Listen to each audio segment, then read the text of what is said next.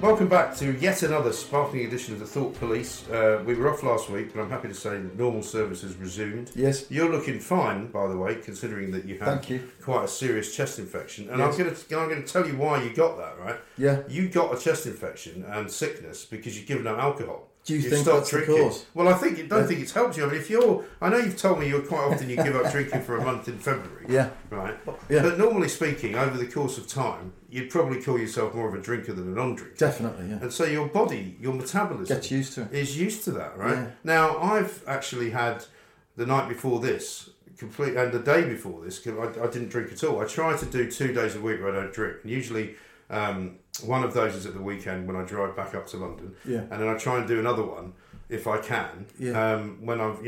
When I've not got anybody to meet or when I can get away with it. But most of the time, I would say I drink. Pretty much 5 days a week out of 7. Well, I was drinking. I go through stages of drinking 7 days a week. Right. And until it sort of becomes a bit debilitating. And all I mean by that is that I know it's having a negative effect on me. There's no question that if you overdo it, it makes you feel sluggish. It makes you feel sleepy, grumpy in the morning. And as we get older, I think there's no doubt about that. Yeah. It used to be very hard not to drink in the business we're in. Oh my God! Not quite so difficult now, though. Yeah. Well, I mean, if you didn't drink as a journalist in the 90s and the noughties, you were missing out because... And also people thought you were a bit odd. Yeah, and you weren't around when people were thinking about how should we cover this story. But anyway, I mean, my issue with it was I'm 50 now, right? And I was getting a little bit overweight. A mere sort of strappling. I was getting a little bit more... when you can feel your shirt pushing against your stomach. That was a while ago for me. So, there's no point in me trying to pretend that this has only just happened. So, and I've always been fairly lean-ish. You have? And so there's a problem with that as well, is that I can carry a bit of weight without... And you're quite tall as well. And I'm 6 foot, so it takes a while for it to be noticed, I suppose. Exactly. Yeah.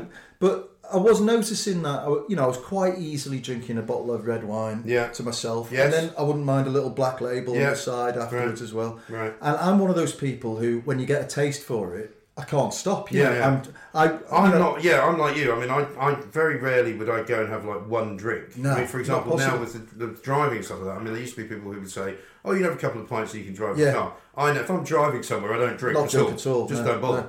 The other factor was that I can't drink cheap wine anymore. I don't, again, I don't need to be snobby, but and I've drunk really nice £5 bottles of wine, but they're hard to find. And so what I tend to do, we've got a fantastic off license at the top of the road called the Highbury Vintners. Okay. And they know everything about it. It's really lovely. They're lovely guys, but they know, I mean, all the wines are amazing. They tell you all about it.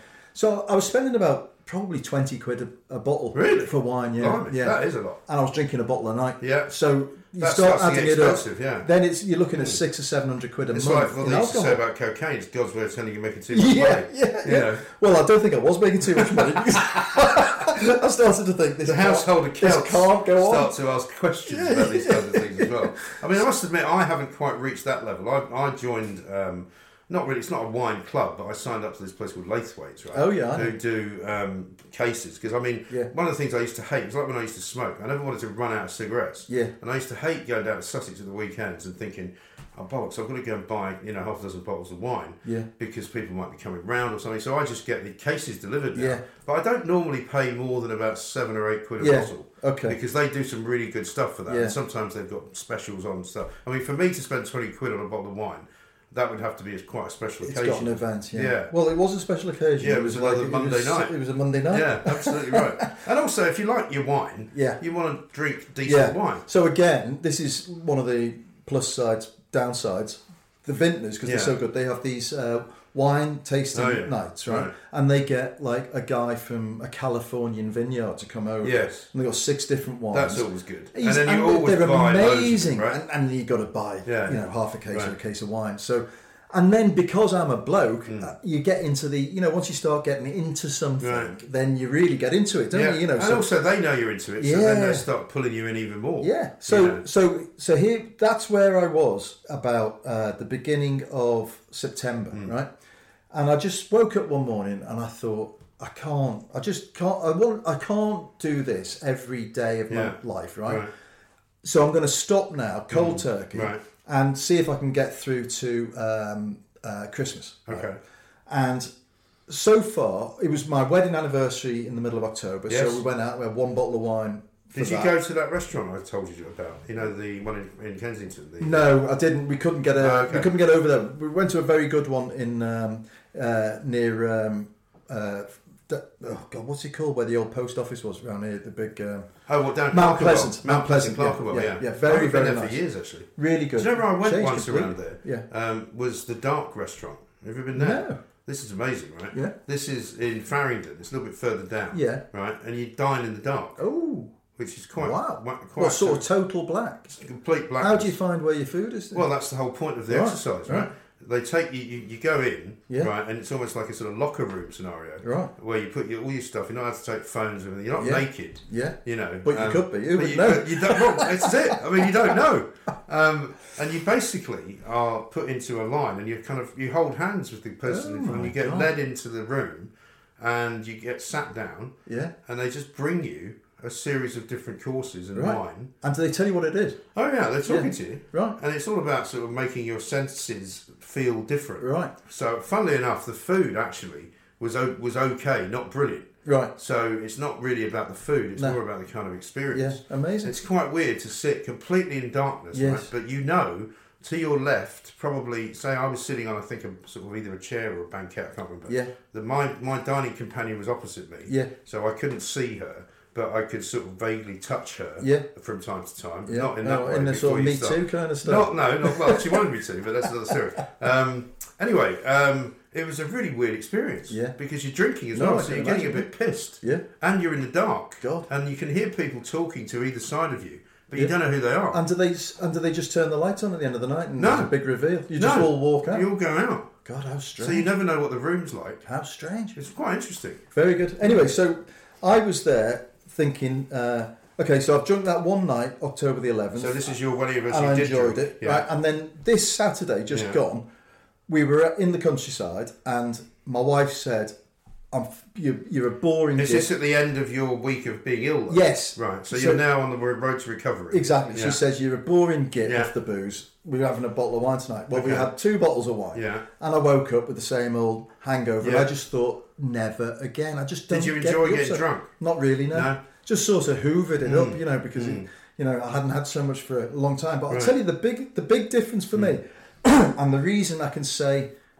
with it being a possibility that I don't think I'll really drink again. Yeah. I'll never completely stop, but generally speaking, that I won't drink. Is the how brilliant non-alcoholic beer is these days? That's true. Mate, I honestly, agree with you because it I've has had a couple changed of those. everything. I went to a place in the first time I really had it. I mean, I've had it once or twice for fun. But I had it in the New Camp. Yeah. Very disappointingly. Right. When I was in Barcelona years ago, and my sister and I and my 2 older kids had somebody who got us tickets for the El Clasico. Yeah. In fact, it was the one where Mourinho poked Villanova in the eye. Right, which was great. Yeah, amazing. And my daughter Emma, who you know, was a massive Ronaldo fan. Still is, right? Yeah. And we were sort of the guests of the Catalan the football supporters and all that. Yeah. No, it was just the Barcelona people. Yeah, and I said to them, you know, how many Real Madrid, because I was kind of looking around, and when they do the hymn, the Barca hymn, which is amazing.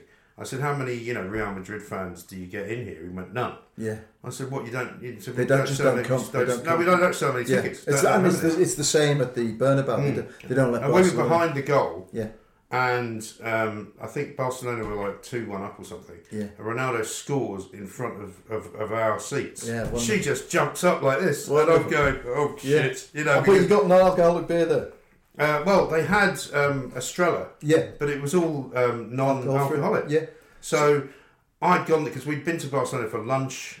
We'd sort of walked around the city. We'd been to the cathedral, the Gaudi place. We'd had a couple of glasses of wine. So I was ready to watch a football match in Europe and have a few beers. Yeah. And it was all non-alcoholic. It was a bit of a disappointment to be honest. Yeah. But how long ago was that? That would have been about 2012-ish. Right, okay, so I reckon something has happened. I should get to the bottom of it. There's some technological advances happened. Because it used to taste metallic. And flat. Yeah, and that's thin, exactly right, yes. And something quite nasty about it. Yeah. So now I get Beck's Blue, right? Or Heineken. It's Odell's one as well. It might be. Mate, there's dozens of them now, right? It's a whole big industry. And I get Amazon to send me 48 cans of Beck's Blue, and that will last me for a fortnight at least. And what I've worked out is that if I can get through the hours of, say, 6:30 to 7:30 or 8 o'clock without having a drink, I'm fine. Yeah. That's when I would normally open a bottle of wine, have a glass, and then you'd be in Yeah, it. see, I can do... Like, we just had friends of ours, mutual friends of ours down at the weekend, Kevin O'Sullivan, who worked with us at the Mirror, and his wife, Henrietta. And they arrived at, I guess, around about... they were meant to arrive at 1 o'clock. They got there about 2:30, usual rules, Sat-nav went a bit funny. I was like, really? Okay. And my sister has one of those constitutions. I don't know how she does it. She still smokes. She drinks.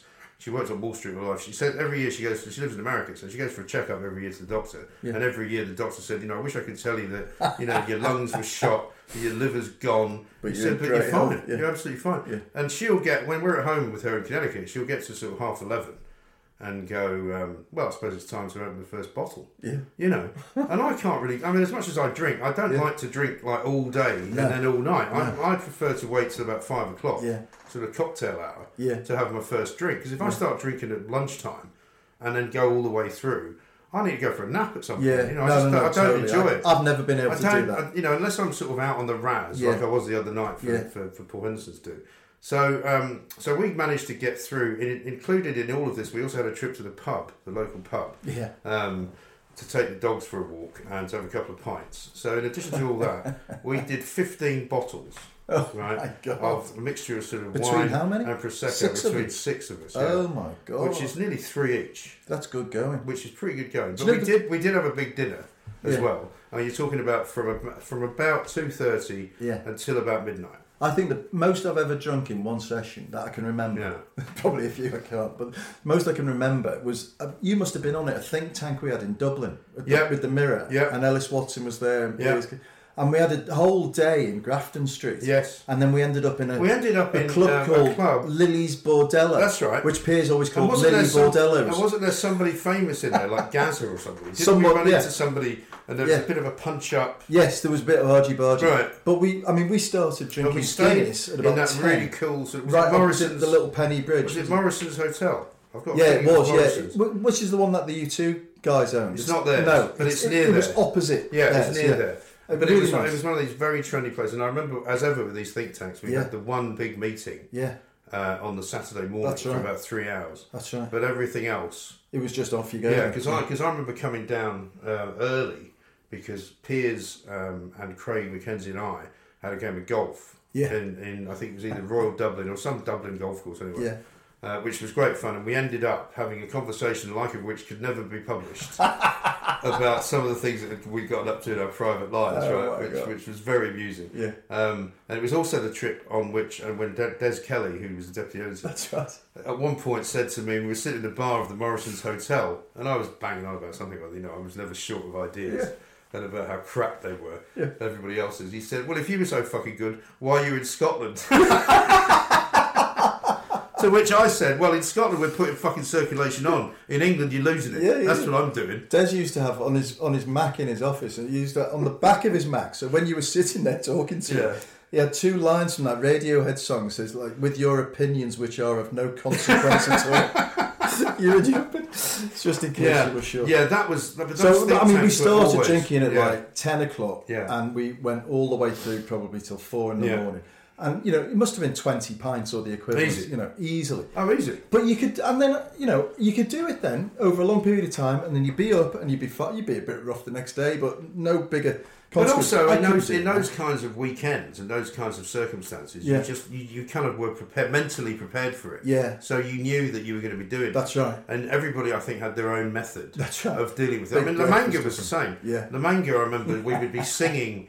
around the piano until about 3 in the morning. Yeah. And then we'd all be up for breakfast at about 8 o'clock or something. And then they'd be either on the golf course or you'd be having a meeting.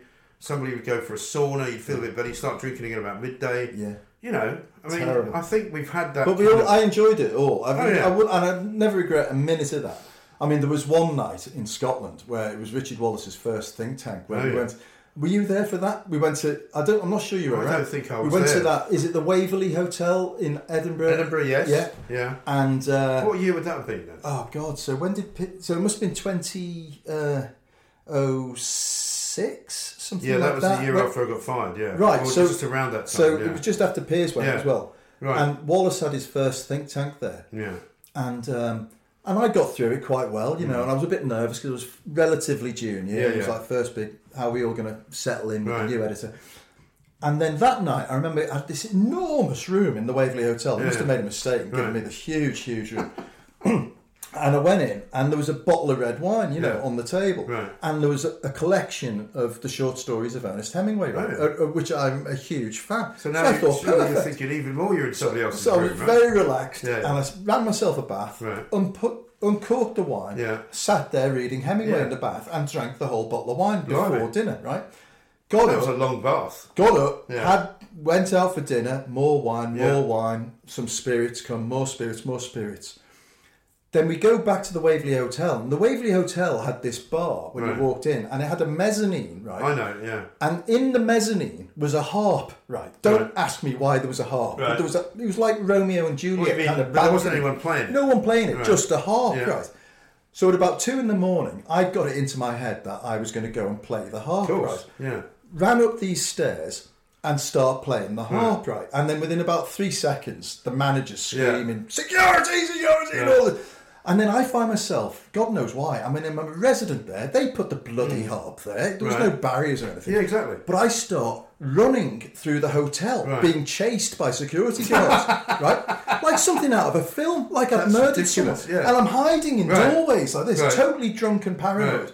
And then eventually they go, and I creep back down. And I remember sitting opposite Wallace, who was equally pissed as a fart. And, the supreme wind-up reactions. And he just leaned across to me and he said, "You know the problem with you, don't you?" And I said, "What's the problem with me?" He said, "Nobody likes you." I lost it completely. Brilliant. I started crying. I was like totally gone. No. Phoned my girlfriend at the time saying I've just quit. Told Wallace I was quitting. He could stick his job. Ended up going back to his room to calm it down. More beer and all this business. Went back to bed, and then you wake up in the morning, 7 o'clock, the alarm goes, and then you start to remember stuff. You've got about 3 seconds of peace, and then you go, oh no, terrible, right? Career's over, worst night of my life. Check the phone to see you've been ringing. Walk out of the room, check out, got my bag, press the lift, right? The lift drops down, and the door opens, and it's Wallace stood in the lift in an Hawaiian shirt and sunglasses, and he just went, "Morning, sushi." That's what he used to call me, sushi, because I used to like eating sushi. And never a word was said about it again. But, we did another one. I don't know if you were at this one. Do you remember the one we did somewhere in Hampshire? There was a sort of stately home hotel attached to a really bad golf course.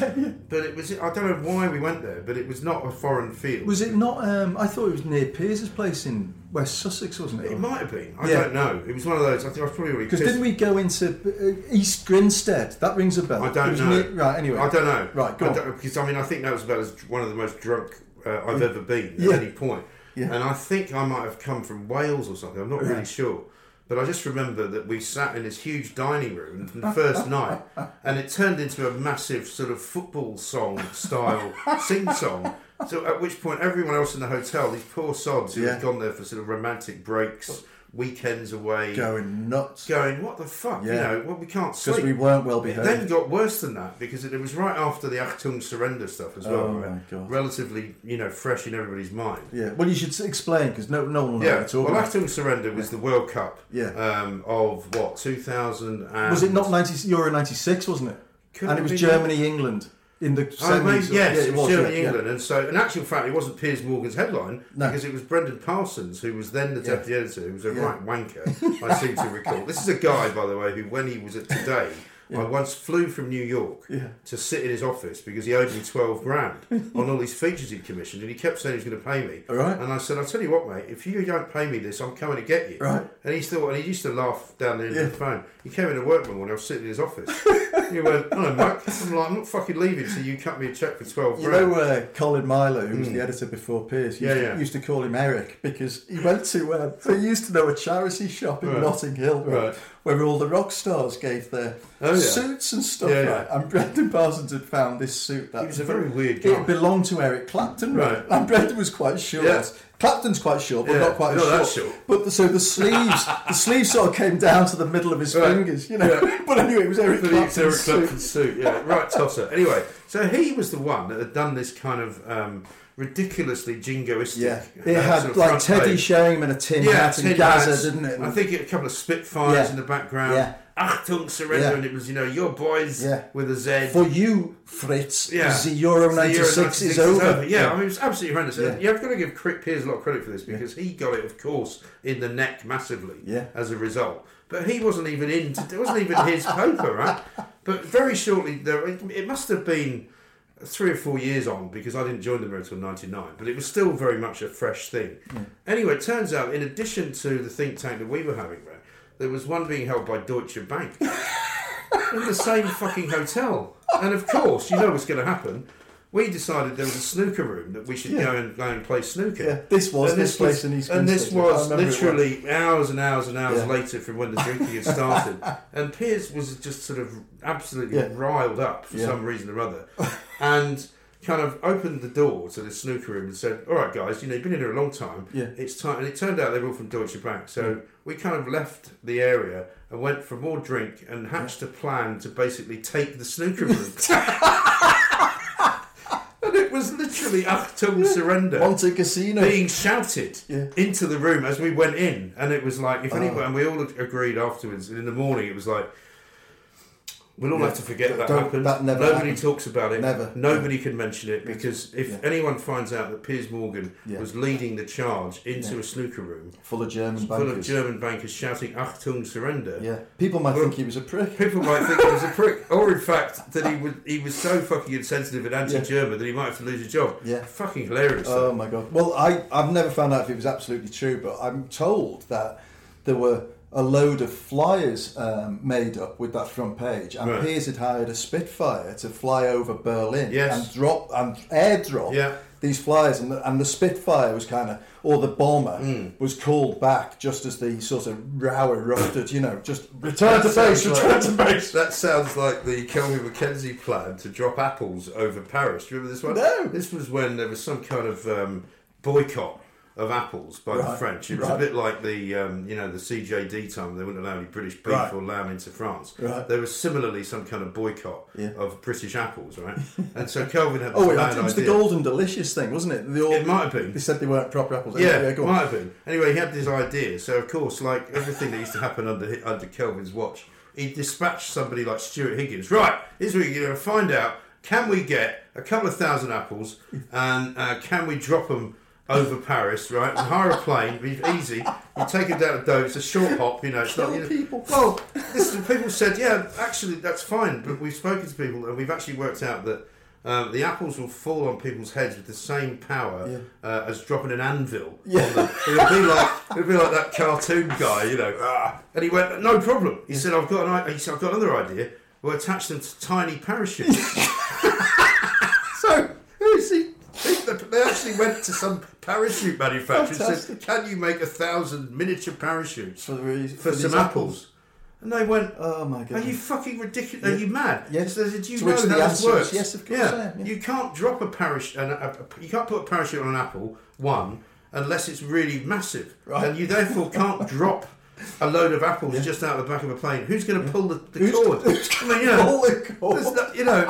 They wasted like weeks on this planning. Well, I'm sure you could have done it without having to put it in the backpack. You could have just lobbed it out. I think in the end, this plan B was send a reporter to Paris with a load of apples in a bag and get him to unfold them all in the middle of fucking the Eiffel Tower and just insult all the French gratuitously for the next month. And up yours to laws and all that. My God. Ridiculous. Absolutely ridiculous. Anyway, happy days. But drink-wise, I have to go a funny story for you on the drink front because I've got teenage kids now, as you will soon have. Yeah. I dare say. Well, my eldest is a teenager now. Oh, there 14. You go. 14. Well, listen, you're about to enter the world of teenagedom in that case, because my older daughter has rather unwisely told my 15-year-old son. Is this Emma? Yeah. Yeah. That I gave her first drink when she was 14, which is entirely true. Yeah. But it was under sort of controlled circumstances. Yeah. My sister used to have a New Year's Eve party in Connecticut. Yeah. And my daughter and my son would be the kind of waiters, and they used to make tips. They'd make quite a lot of tips, in fact, because Murray's rich socialist friends were always handing out money, So they'd make a couple $100, just handing, taking ashtrays, handing out drinks, pouring drinks. So I said to her, well, you can have a glass of champagne. And so she did. But she told my 15-year-old son this, who now thinks he's entitled to have a drink. Yeah. However, rather than doing it under the sort of care of his parents, it turned out that on his birthday, his 15th birthday, he somehow got his hands on the amaretto bottle, which was in... I mean, I don't want to live in a place where I lock up my booze, right? Yeah, quite. But I've now said to him, I may have to do that, which would not please me. He drank about a third of a bottle of amaretto. Oh, not amaretto. Now, amaretto is about the sickest and most awful liqueur drink. Oh, that would put you off it for if I have one, I'm already kind of wretched. No, too much. It's not really my thing. It's got to be ice cold as well. It's a bit like, what's that, Zambuca? Oh, God, yeah. I mean, I've taken to drink... I mean, some of the nights I've been really crazed, I've been drinking like black Zambuca. Oh. And I insist on them bringing me coffee beans so I can set fire to it. Yeah. I mean, but at least that burns some of the alcohol off. Well, yeah, but can you imagine how pissed you have to be to want to set fire to your drink? Yeah. Otherwise, I'm not having it. Yeah. If you haven't got any coffee beans and you can't set fire to it, I don't want it. Bugger off. Anyway, so he was sick as a dog. His mother thought, and it was a Sunday night, so I'd already come back up to town. And she texted me the next morning to say, I said, how's it? Well, yeah, it wasn't a great night. He spent about an hour throwing up between 2 and 3 in the morning. Yeah. And she thought it's because he'd eaten some dodgy Chinese food. We got this horrible all-you-can-eat buffet in Hastings. Did you let her keep that delusion? Well, I didn't know any different. I just said, well, we all ate the same food. Yeah. She didn't because she's a vegetarian. Right. I said, but I was fine. I said, I don't know what, Anyway, but now it all makes sense because he drank a third of a lot of fucking Sambuca. And it all smelt of almonds. Well, she didn't know. She didn't pick that up at the time. Because I said that to her when we discovered what had happened. Because he finally finally sort of confessed. Yeah. And his reasoning was, well, you had your first drink when you were 14. I went, well, how do you know that? And he said, well, Emma told me. And she also told me that you gave her a drink when she was 14. So what's so different about me? I remember the first time I got legless was my dad's homebrew. Do you remember in the 70s, everybody had their homebrew? Well, when I was at university, we made our own beer in the halls of residence. You couldn't walk into Boots for all these Dead Johns and cans. But we had the kind of a crowd of us, right? And there was one guy who was sort of less, shall we say, smart than the rest of us. And we made him put it in his room because you had to keep the temperature. And he used to ferment and bubble away like that. And he opened his room and his warm air came out, smelling of hops. We had it in the airing cupboard. Honestly, there was no towels or anything like that. It was just full of like latent booze. Yeah. And it was vile. And I remember my mate, Alistair Kennedy, came over to help me paint my wall, my bedroom.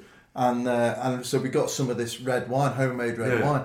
And my mum and dad found us. Like plate stripper. Oh, mate, honestly, there was spew all like purple spew all over the carpet. We decorated the room all right. Loads of people used to make their own. We used to have people that we knew who made nettle wine and shit like that. My mum and dad used to make elderflower wine. That was wine. Quite nice, actually. Quite sweet. Yeah, I mean, it was all very odd. It was all a bit kind of like the good life gone wrong. But do you remember, like, the shit we used to drink in the 80s? Like, Liebfraumilch and... Well, actually, when I was worse than that, when I was first drinking, it was in the 70s. Yeah. And there was the only two things you could ever get in terms of... there were no wine bars. Blue Nun, Matthias Rosé. Matthias Rosé. In its little kind of... Yeah, when I first used to start taking girls out...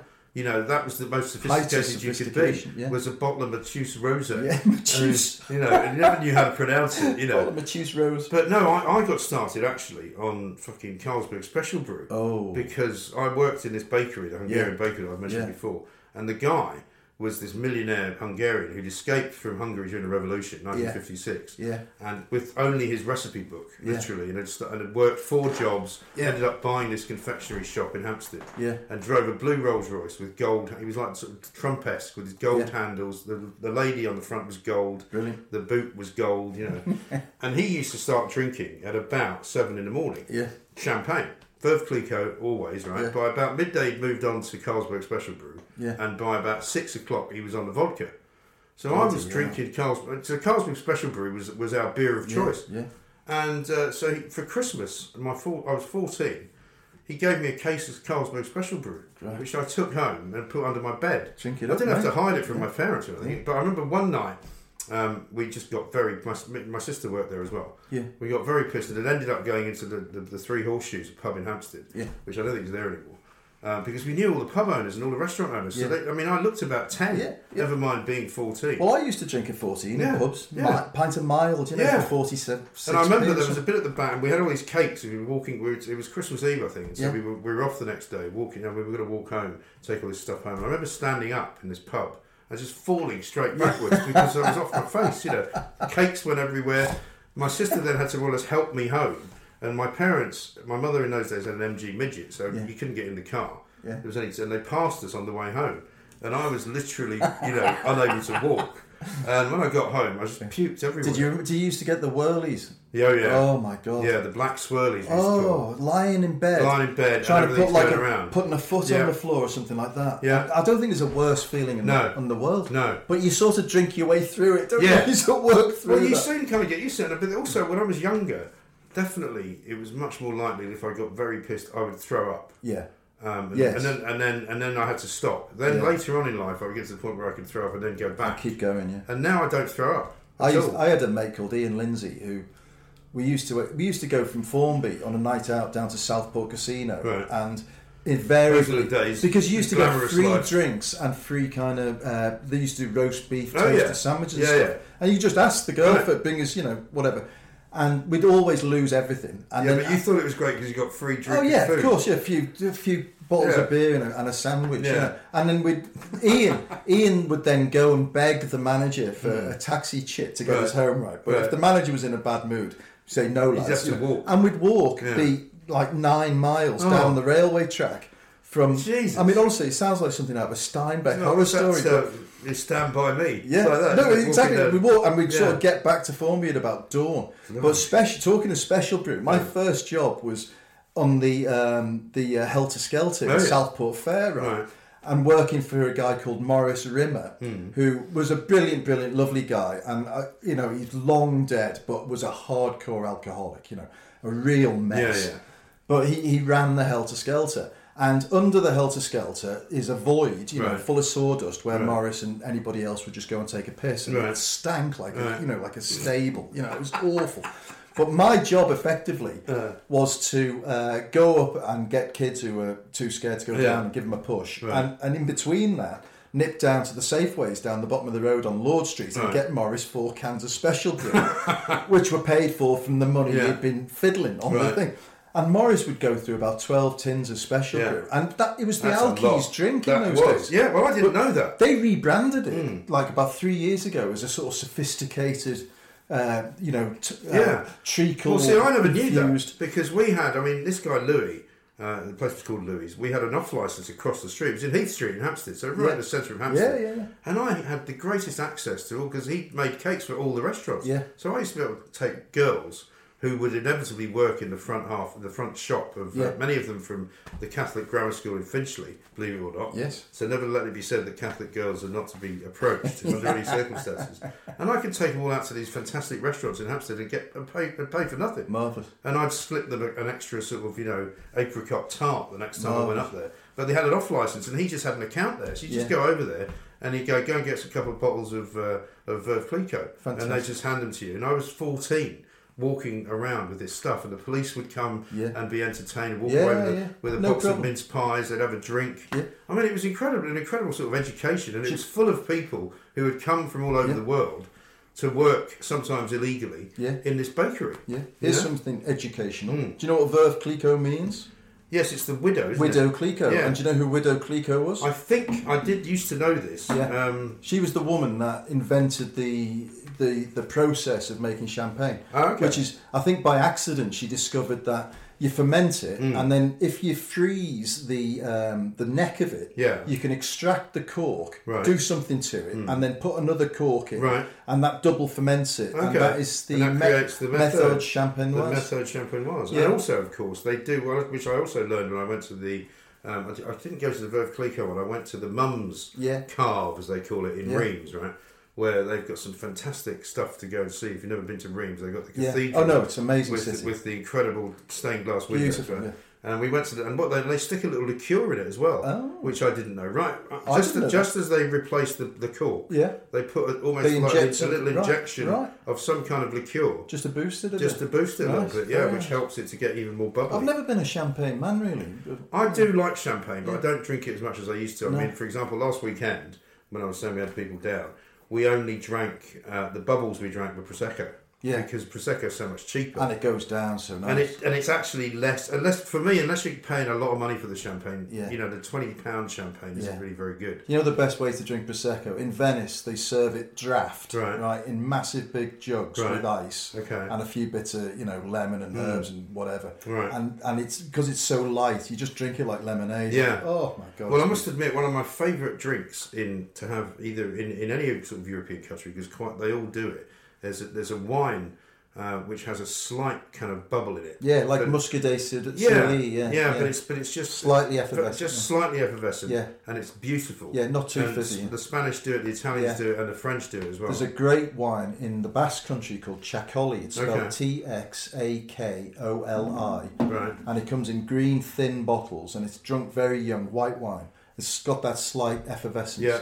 But it's very hard to get in the UK because the Basque people don't like to export it. Yes. They only make so much and they drink it themselves. What's that stuff? Is it Albarino that they? Albarino, which comes from Galicia, isn't it? Portugal and North. But apparently, it's such an unusual taste because it's one of the highest vineyards in the world. That's where it comes from, because it's overlooking the sea. Yes, and it's very kind of windswept. You're going to seriously never drink any of this stuff again, then? Well, no, I'm not saying that. I'm going to drink on special occasions. I'm going to drink much less, but better quality. Okay. I'm going to maybe up my spend to £30 a bottle. See, that's all very well. But I've told you before this story. I think I told you the story on here, where a friend of mine who's a wine connoisseur, and she does it for a living, brought me a bottle of wine the last time she came into the radio show to do something, because the wine tax apparently in this country is very unfair. Yes, it is. And she was part of this campaign to just bring it to everybody's attention. She brought me this beautiful bottle of Cabernet Sauvignon from California, and it's one of those where you pick it up and you can tell it's expensive because it's a heavy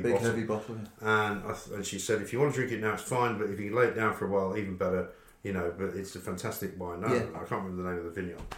Anyway, so I put it in the cupboard in London. I thought, well, I could take it to Sussex and kind of savour it. Yeah. But for some particular reason, I got to the point where I didn't have any more wine. Yeah. And I fancied some more wine. So I thought I'll just open it. Sod it, 10 o'clock at night. On your own. I've already had some. Don't have to share when I was cooking. Yeah, I'm on my own. Yeah. I'll just open it. Yeah. And I'd also promised myself I'm not going to look this wine up. Yeah. Because then it'll just make me nervous. Yeah. So I won't want to drink it at a bad time. Yeah.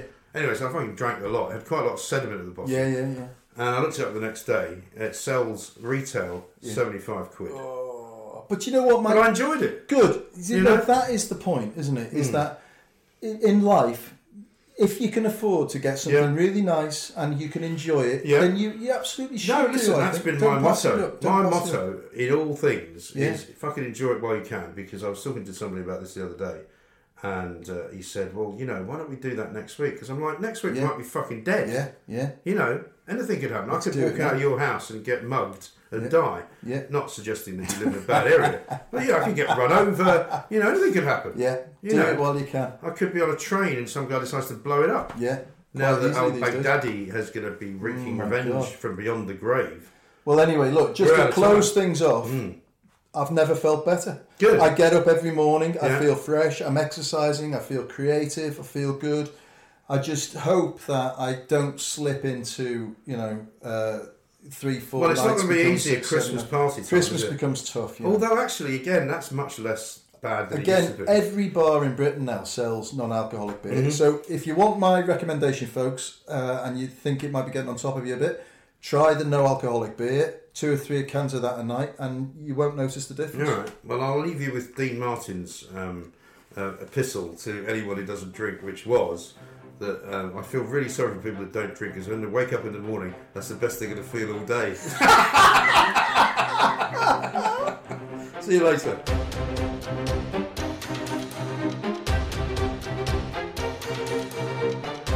So at about 2 a.m, I'd got it into my head that I was going to go and play the harp. Of course, yeah. Ran up these stairs, and start playing the harp, right? And then within about 3 seconds, the manager's screaming, security, and all this. And then I find myself, God knows why, I mean, I'm a resident there, they put the bloody harp there, there was no barriers or anything. Yeah, exactly. But I start running through the hotel, being chased by security guards, right? Like something out of a film, like I've murdered someone. Yeah. And I'm hiding in doorways like this, totally drunk and paranoid. Right. And then eventually they go, and I creep back down. And I remember sitting opposite Wallace, who was equally pissed as it far, and the supreme wind-up merchant. And he just leaned across to me and he said, "You know the problem with you, don't you?" And I said, "What's the problem with me?" He said, "Nobody likes you."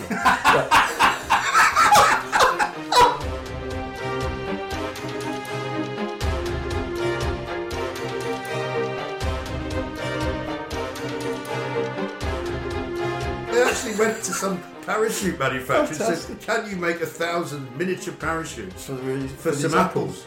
And they went, "Oh my God! Are you fucking ridiculous? Are you mad?" Yes. Do you know how this works? Yes, of course. Yeah. You can't drop a parachute. You can't put a parachute on an apple unless it's really massive, and you therefore can't drop a load of apples just out of the back of a plane. Who's going to pull the cord? Pull the cord?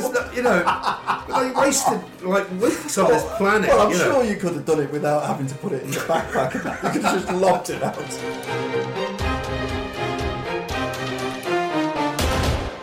Can you imagine how pissed you have to be to want to set fire to your drink? Yeah. Otherwise, I'm not having it. Yeah. You know.